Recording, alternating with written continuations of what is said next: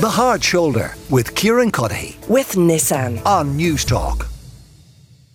I am delighted to be joined here in studio by Eoin Colfer, the author of the Artemis Fowl books, amongst others, and the illustrator Celia Ivey. They have combined forces for a new children's book, Little Big Sister. I hold it here in my hand, folks. An absolute pleasure, and thank you so much for coming in. Let me start first of all by saying congratulations. Thank you so much on the book. First of all, so Eoin, maybe describe the story for us. This is the story of a little girl who's 7 or 8 years old. Her name is Star, and she has dwarfism, and she knows what it is, and she's been prepared by her teacher, by her mum.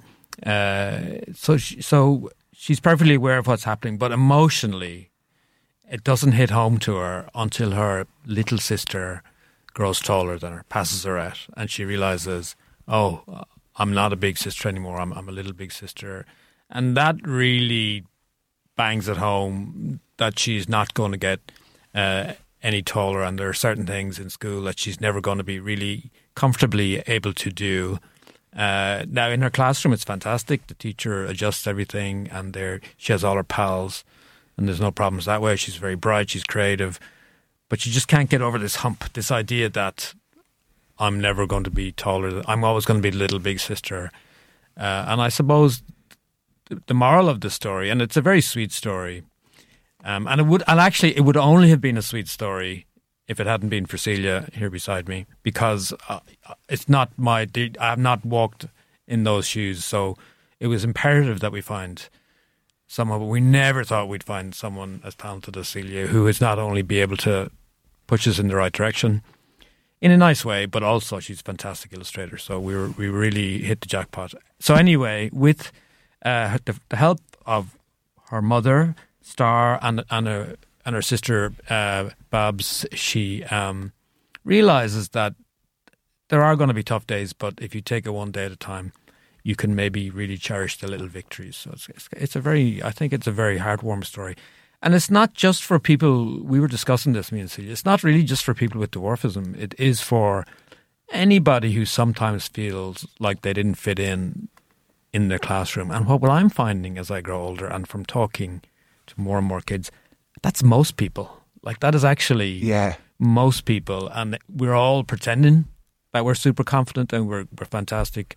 But really, there's an awful lot of us out there who could do with a few coping strategies. I went a bit off topic there, sorry. No, and I want to come back to some of those. But Celia, so you have dwarfism. Is this then, to some degree, a reflection of your life experience? Do you see yourself in Star's experience? Well, we share the same condition.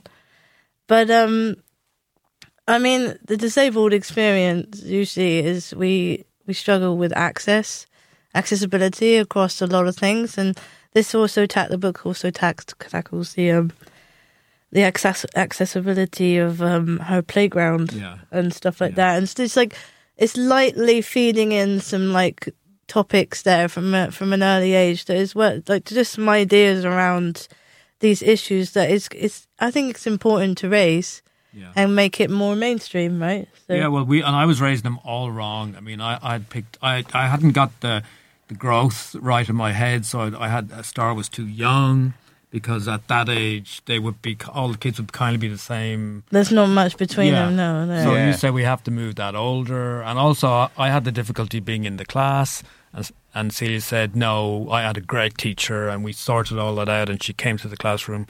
You know, she came to my home and we talked. She talked with my mum. So like orthopedic kind of help. People would come in and in a good functioning school, or in Western society, I assume. Yeah. That orthopedic people would come in and make sure that the child accesses all the needs. There wouldn't be a child left struggling in school, but. Where this also meets is like playgrounds and more public areas where it does make... Yeah, because I was going to... That's the two hurdles, I suppose, she faces are quite literally almost hurdles. The sports day, and then it's the playground experience. But you could take out the playground and you could put in, I guess, getting the bus into town or just like going to the cinema. The physical limitations of it. And this is... it just highlights a few things of physical limitations through the narrative of Star, which is, I think, is just, it's nice to have that in a sweet story, and it's got lovely, like, warmth and love to it, isn't it? I think what Celia said is right there. We try to feed it in lightly, so we're not trying to hammer home anything here. We're just, hopefully some kids will read this. Bashing people over the head, we don't want to moralising. do that, because they won't even finish it. Because it's the reality of people with physical disabilities. It's the reality of what people face now.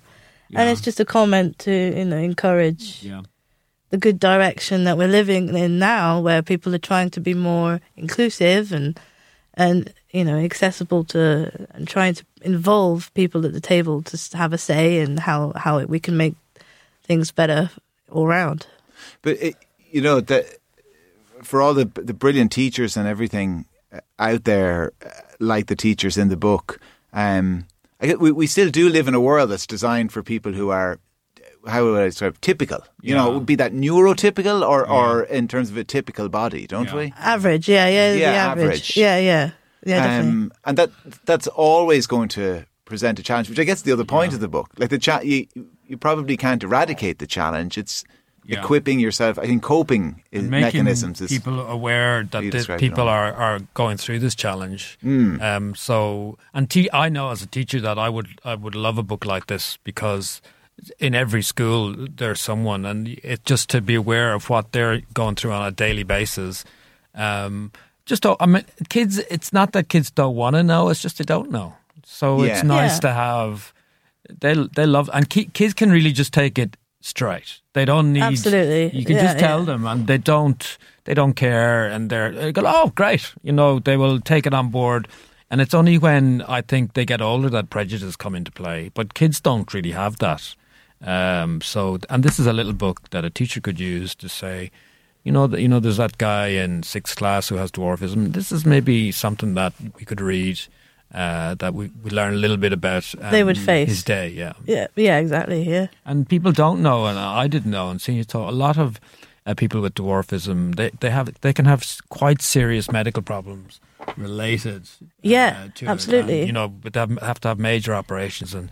It's a broad spectrum, really. You can be, you've got like athletes that are world class, like Ellie Simmons, and then and obviously like actors like Peter Dinklage, or you can have people that have a really, really tough time, and some people they become paralysed through spinal problems, and it can be quite painful, and for some people, so it is a broad spectrum for dwarfism. It's very rare as well, so it's this is very middle of the road for this age.